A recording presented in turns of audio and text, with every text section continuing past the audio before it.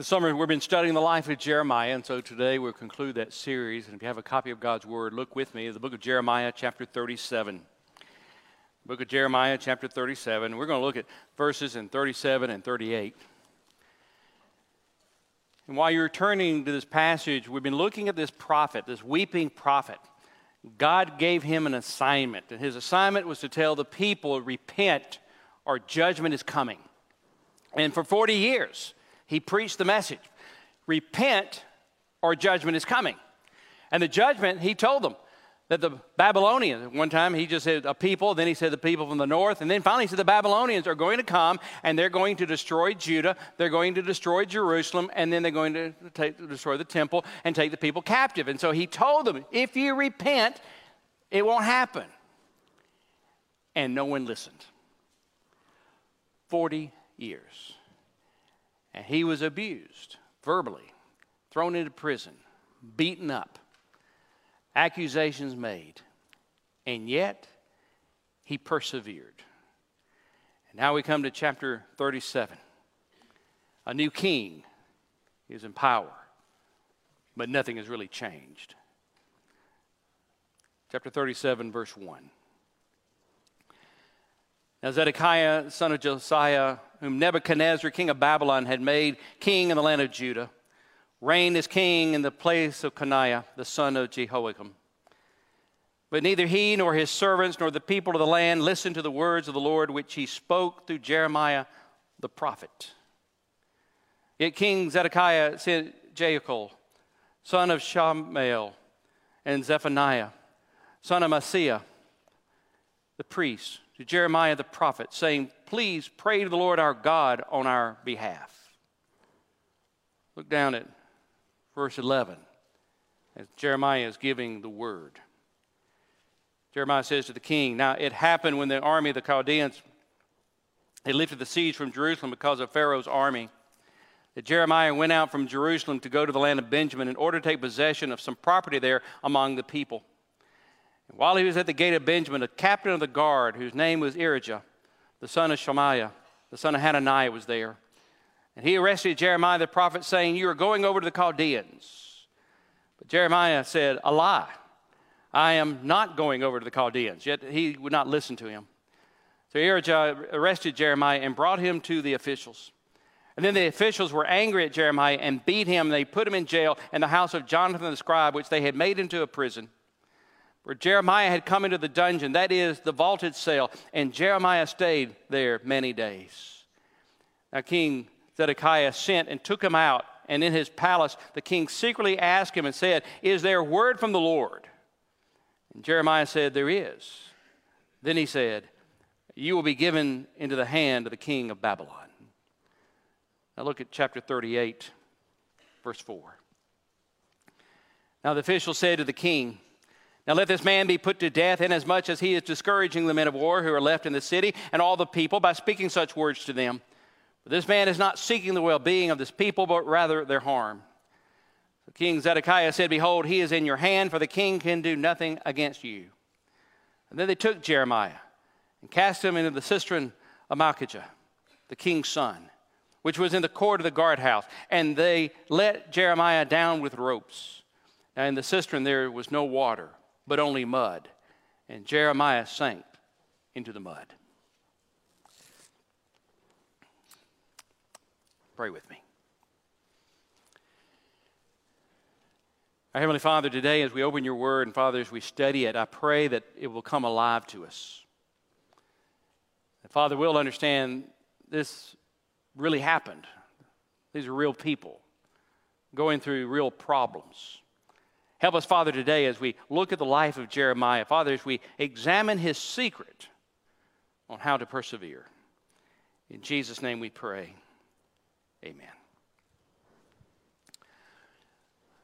One of the strangest memorials maybe in the world stands in a battlefield at Saratoga, New York. It's in a secluded part of the cemetery. Upon a stone slab, there is sculpted the likeness of a military boot for a man's left leg. There is an inscription underneath. It says, in memory of the most brilliant soldier of the Continental Army. Who was that soldier, the most brilliant soldier of the Continental Army that was dedicated to? Benedict Arnold, the most despised man in American history. Here's something dedicated to him, calling him the most brilliant soldier in the Continental Army. Why? Because he was wounded in the left leg when he was going against Quebec. He was also wounded in another battle, and his left thigh was fractured by a bullet. Arnold joined the Army in 1775. He really became colonel immediately, and he was very successful as a military leader. In fact, he helped Ethan Allen and the Green Mountain Boys capture a fort. He was also instrumental with George Washington. In fact, he was one of George Washington's most trusted officers. And yet, something happened.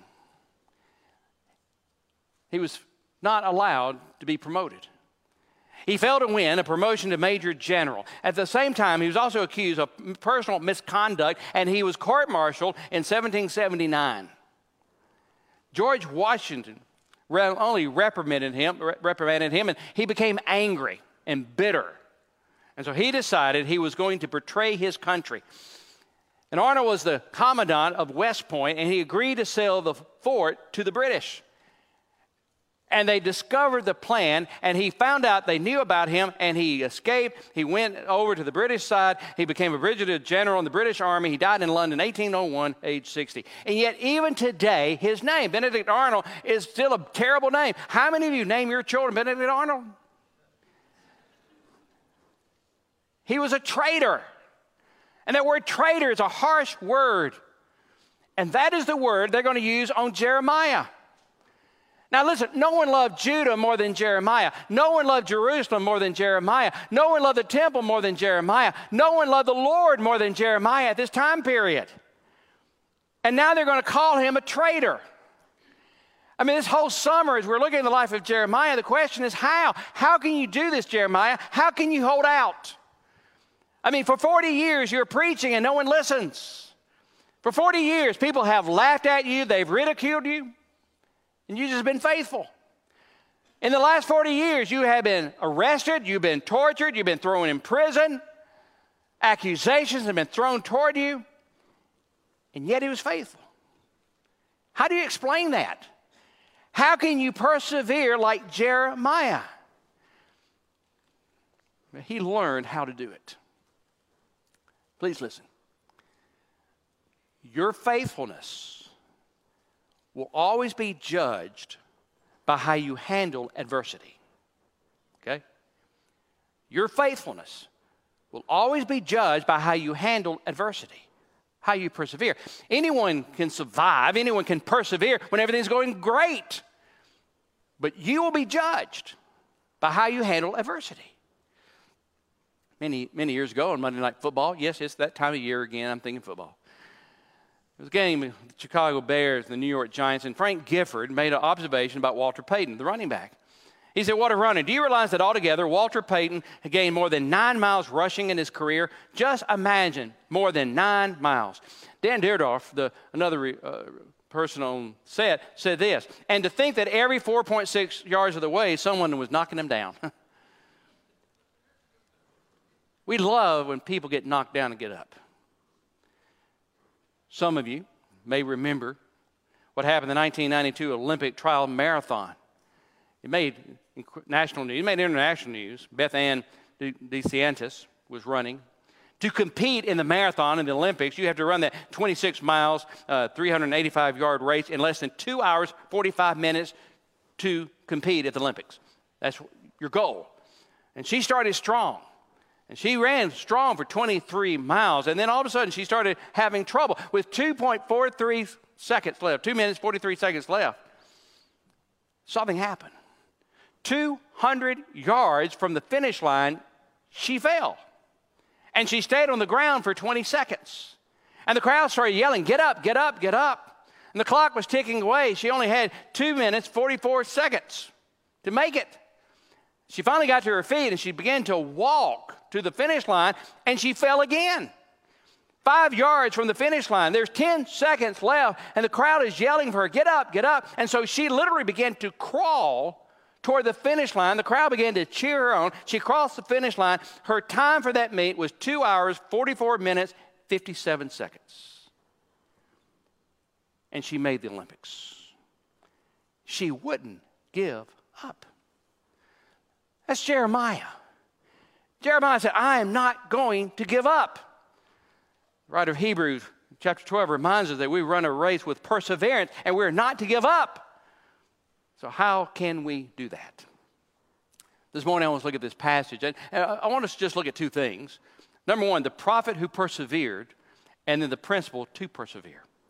The prophet who persevered, and then the principles to persevere. First, let's look at the prophet. Here is Jeremiah. We've been looking at this whole summer. Here's Jeremiah. He's faithfully proclaiming God's word of the coming destruction of Judah and Jerusalem and the temple. Now, all this is coming true, but no one's believing him. I mean, you would think that Jeremiah has said, the people from the north are going to come. Then later on, he said the Babylonians are going to come. They're going to lay siege of the city. You think that once they laid siege of the city, people would think, hey, he may have something here. He's been proclaiming this message, and it's coming true, but no one's listening. So in chapter 37, we're introduced to a new king named Zedekiah. Now, Zedekiah, a little history, he was put on the throne by the Babylonians. Now, you would think because he was put on the throne by the Babylonians, he would be on the Babylonian side. He was not. But neither was he on Judah's side. He was on his own side. Look at verse 2. But neither he nor his servants nor the people of the land listened to the words of the Lord which he spoke through Jeremiah the prophets. You have a new king. The word of Jeremiah is still being spoken, but he nor his servants nor the people listen to Jeremiah. Listen, we've learned through history, changing political leaders will not change people's hearts. Only revival. Look at verse 3. I love this. King Zedekiah said, when somebody go to the prophet Jeremiah and said, please pray to the Lord our God on our behalf. I love that. He won't listen to God, but he wants God's blessing. Now understand, at the same time he's doing this, he's trying to get the Egyptians to come to help him fight the Babylonians. He's not following God's rule. He's not following God's command. He wants God's blessing, but he doesn't want to follow God. He hasn't listened to God. He hasn't obeyed God. He hasn't followed God, but he still wants God's blessing. Does that sound like us? Don't we do that? We don't follow God's command. We don't listen to what God tells us to do. We do what we want to do, but we still want God's blessing.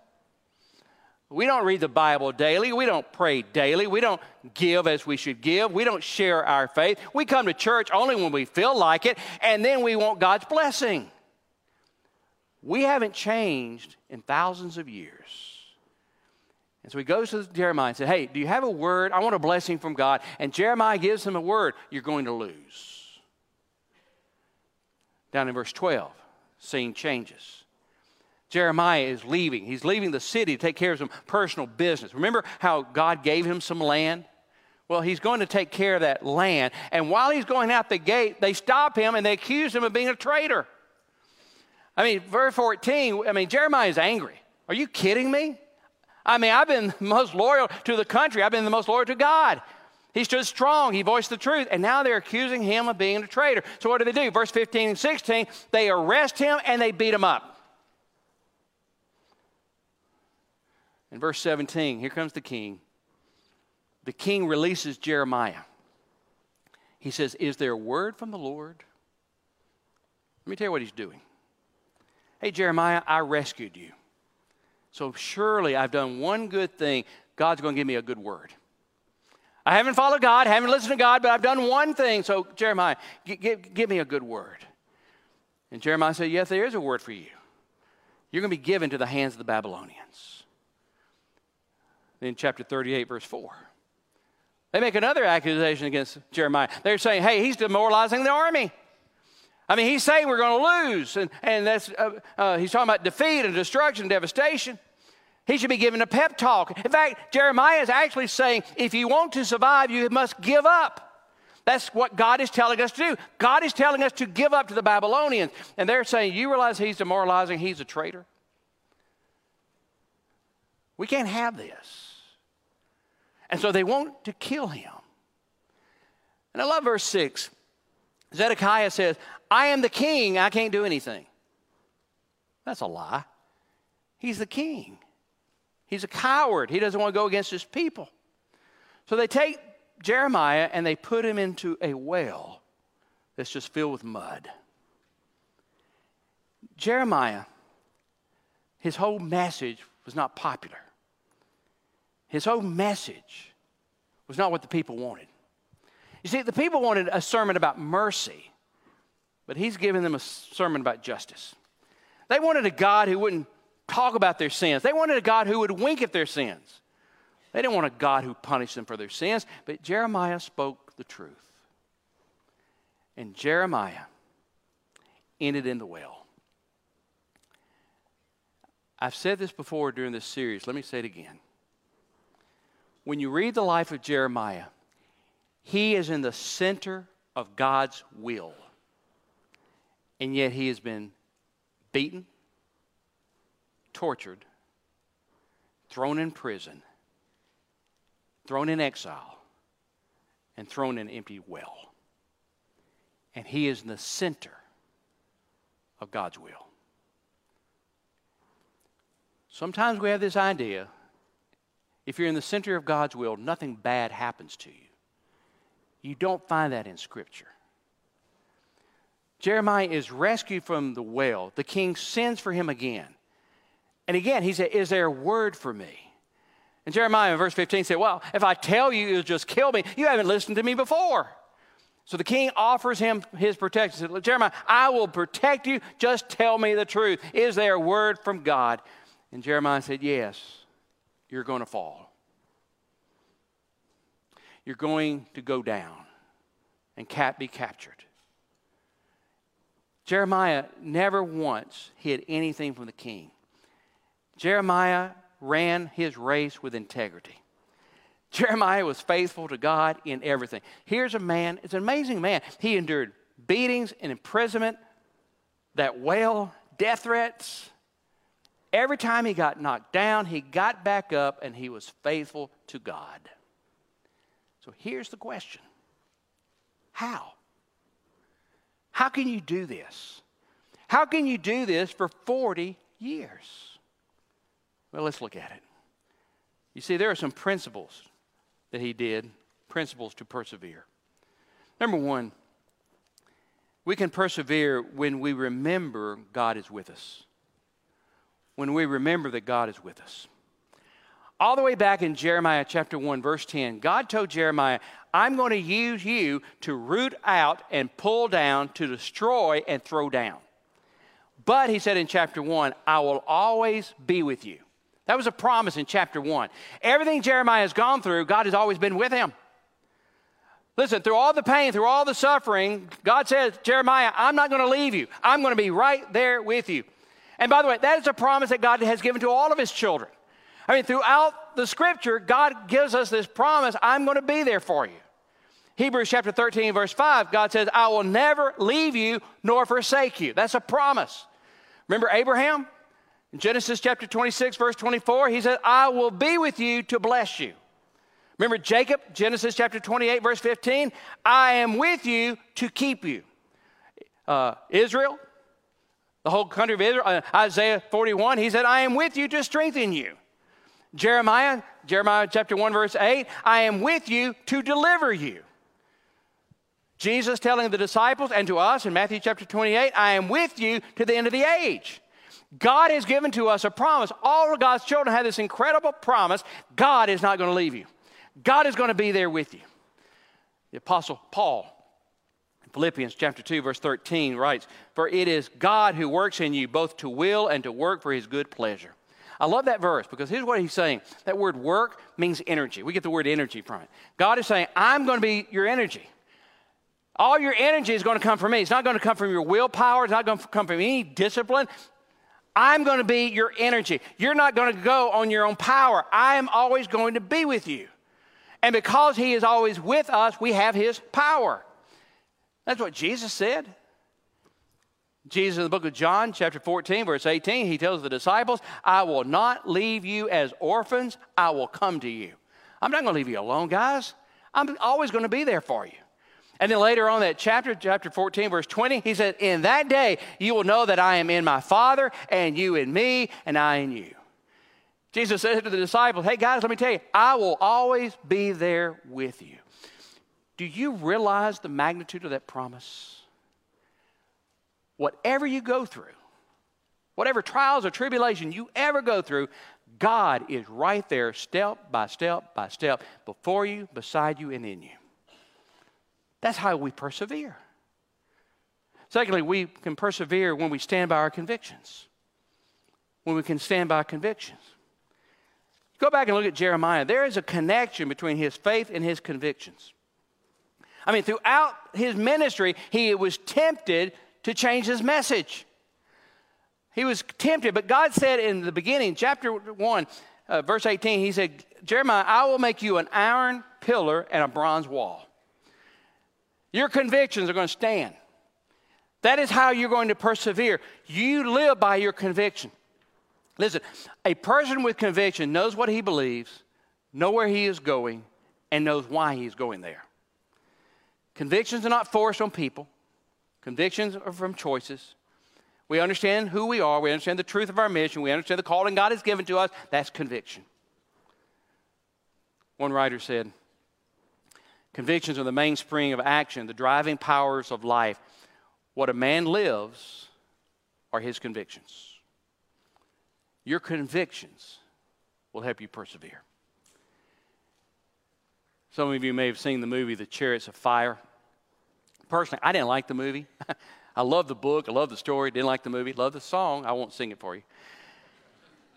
It's a true story of Eric Liddell. 1924 Olympics.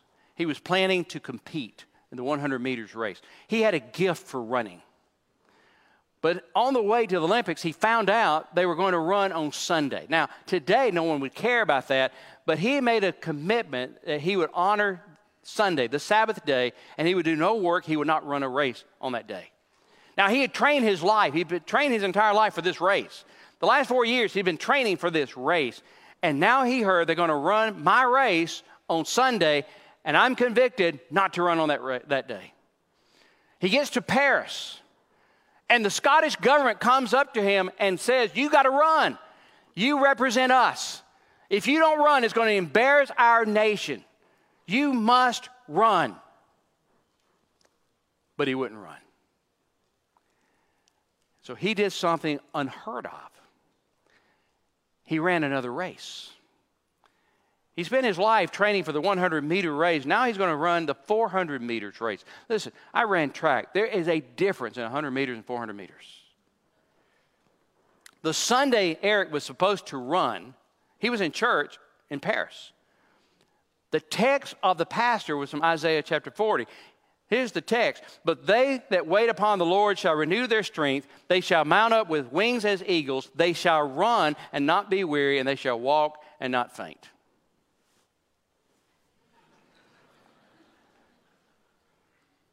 The day of the race, an American trainer came up to Eric and handed him a note. He opened up. It was 1 Samuel chapter 2, verse 30. Those that honor me, I will honor. Eric won the race and broke the world's record. His convictions were unbroken. He honored God, and God blessed him. If you know the rest of his story, he ended up in a prison camp for Jesus in China. But he still persevered. Every day of your life, you'll be challenged by your convictions. Every day, you'll be challenged to give up your convictions. The person who perseveres will make the right choices to have those convictions. Which leads me to my third point. We can persevere when we make right choices. We can persevere when we make right choices. You see, you study people who persevere. They choose not to stay down. They choose to get up. The choices we made yesterday affects our today, and the decisions we make today will determine our tomorrow. We are our choices. One philosopher actually said that. He said, we are our choices. The choices you make determine who you are. And obedience is always a choice. No one forces us to obey God. No one forces us to obey God's will. It boils down to choices. Are we going to choose to follow God? Are we going to choose to make the right choices? Are we going to choose to be faithful? Are we going to choose to be loving? Are we going to choose to be available for God when God needs us? Those are choices we need to make. And here's what a lot of people want to do. They want to make choices, but they want easy choices. Listen, the easy way is almost never the right way nor the best way. You know, everybody, I want the easiest way to lose weight. There is none, okay? What's the easiest way to make money? There is none. What's the easiest way to grow spiritually? There is none. What's the easiest way to develop strong personal relationships? There is none. What's the easiest way to be a good parent? There is none. There are always hard decisions, choices you have to make every single day. The world wants easy. That's why all the book titles have easy in their titles, because people buy the books. But in the real world, it's usually not the easy way. That's the best way and the way that will work. We cannot focus on the easy way in our walk with God. We must look at what we must do. That's why Jesus said, enter by the narrow gate, for the gate is wide and the way is broad that leads to destruction. For many of those who enter it. Jesus told us it's not going to be easy. You know, people every now and then say, I want to go on an easy mission trip. Doesn't exist. I want an easy way to learn how to study the Bible. No, doesn't exist. I want to learn an easy way to trust God with my finances. Doesn't exist. But you've got to make those choices. Your choices determine that. And finally, fourth, we can persevere when we refuse to compromise on biblical truth. We can persevere when we refuse to compromise on biblical truth. Throughout Jeremiah's life, not one time did he compromise God's message. Now, if he had compromised God's message, he would not have been thrown into prison. If he had compromised God's message, he would not have been thrown in the well. If he had compromised on God's message, he would have been honored in the kingdom. But not one time did Jeremiah compromise biblical truth. That is how he persevered. You see, if you are sold out on the biblical truth, the world can't touch you. Oh, they can try. But nothing the world can do can hurt you. I've told the story before here. I told it last week to the missionaries about John Chrysostom. John Chrysostom was born 347 A.D., died 407. He was a great preacher, great orator. They called him Golden Mouth. He just had magic when he preached. But one day they brought him before the emperor.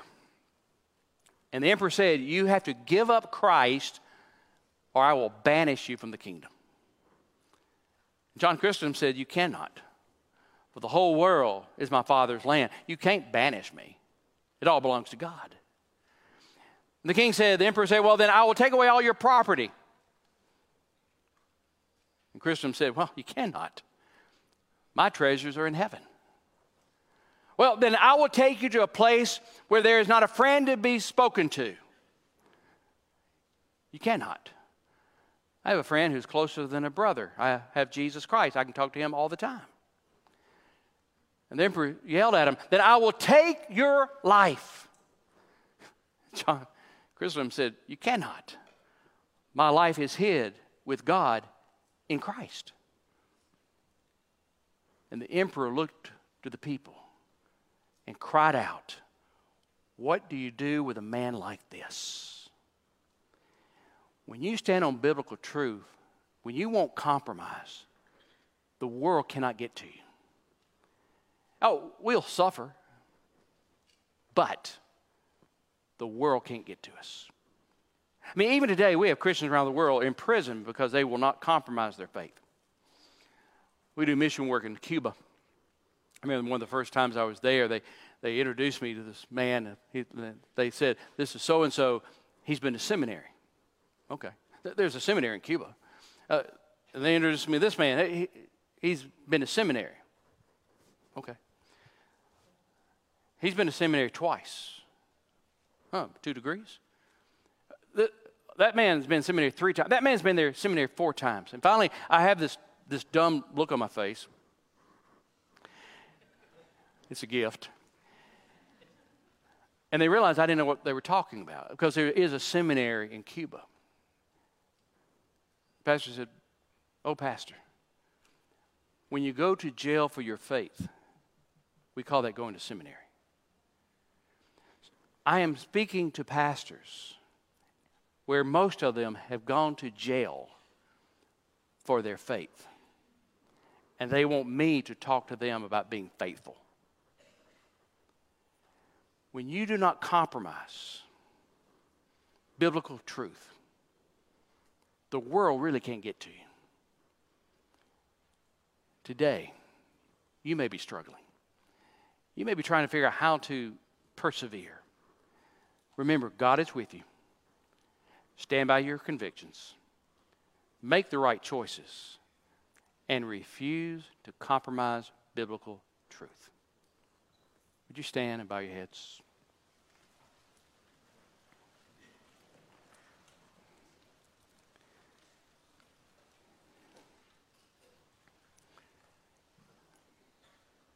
You see, I know this very possible that some of you here today, or those of you watching online, you're struggling. Maybe you want to give up on your faith because it's hard. Maybe you're struggling with finances, struggling with health, struggling with spiritual questions. Maybe you're struggling in a relationship and you're tired. Or maybe you're just mad because God hasn't given to you what you want Him to give to you. Maybe you've been valuing success or popularity more than things of God. I don't know where you are today, but I know this. You can persevere. And it begins by giving your life to Jesus Christ, the one who persevered for us on a cross 2,000 years ago, who died for us. And if you're here this morning watching online and you want to give your life to Christ, just admit that you are a sinner, saying, "God, I can't save myself. I don't have the power. I need forgiveness from you." You need to believe that Jesus died for you. Jesus, the Son of God, came, died on a cross 2,000 years ago, was buried, and on the third day arose. You need to confess, saying, "God, I give you everything. I'm holding nothing back. I'm not giving you 90% of my life or 99% of my life. God, I'm giving you every single thing. Take away whatever you want. I want to follow you." If you're watching online and you want to give your life today to Christ, if you would just text the word "today" at 270-398-5005, and a minister will call you today and talk to you about your decision. But if you're here this morning in person and you need to give your life to Christ, will you do that? We begin singing in a moment. Just come to the front, talk to me or one of the ministers about giving your life to Christ. Maybe there's another decision. Maybe you need to join this church, or maybe you're being called to the mission field, or being called to, as a minister. Or maybe there's just a prayer concern on your mind that you need to pray privately or publicly. I don't know. But I do know this. God is with you. He hasn't left you. And you can persevere. Father, speak to us now with clarity. The Father will know it's your voice. Father, you've told us that we'll have trials and tribulation in this world, but you've given to us a great promise that you're with us day by day, moment by moment, never letting us go. And so, Father, in the next few moments, it's a time of opportunity. Let us make decisions, make wise choices that will change everything. In Jesus' name, amen.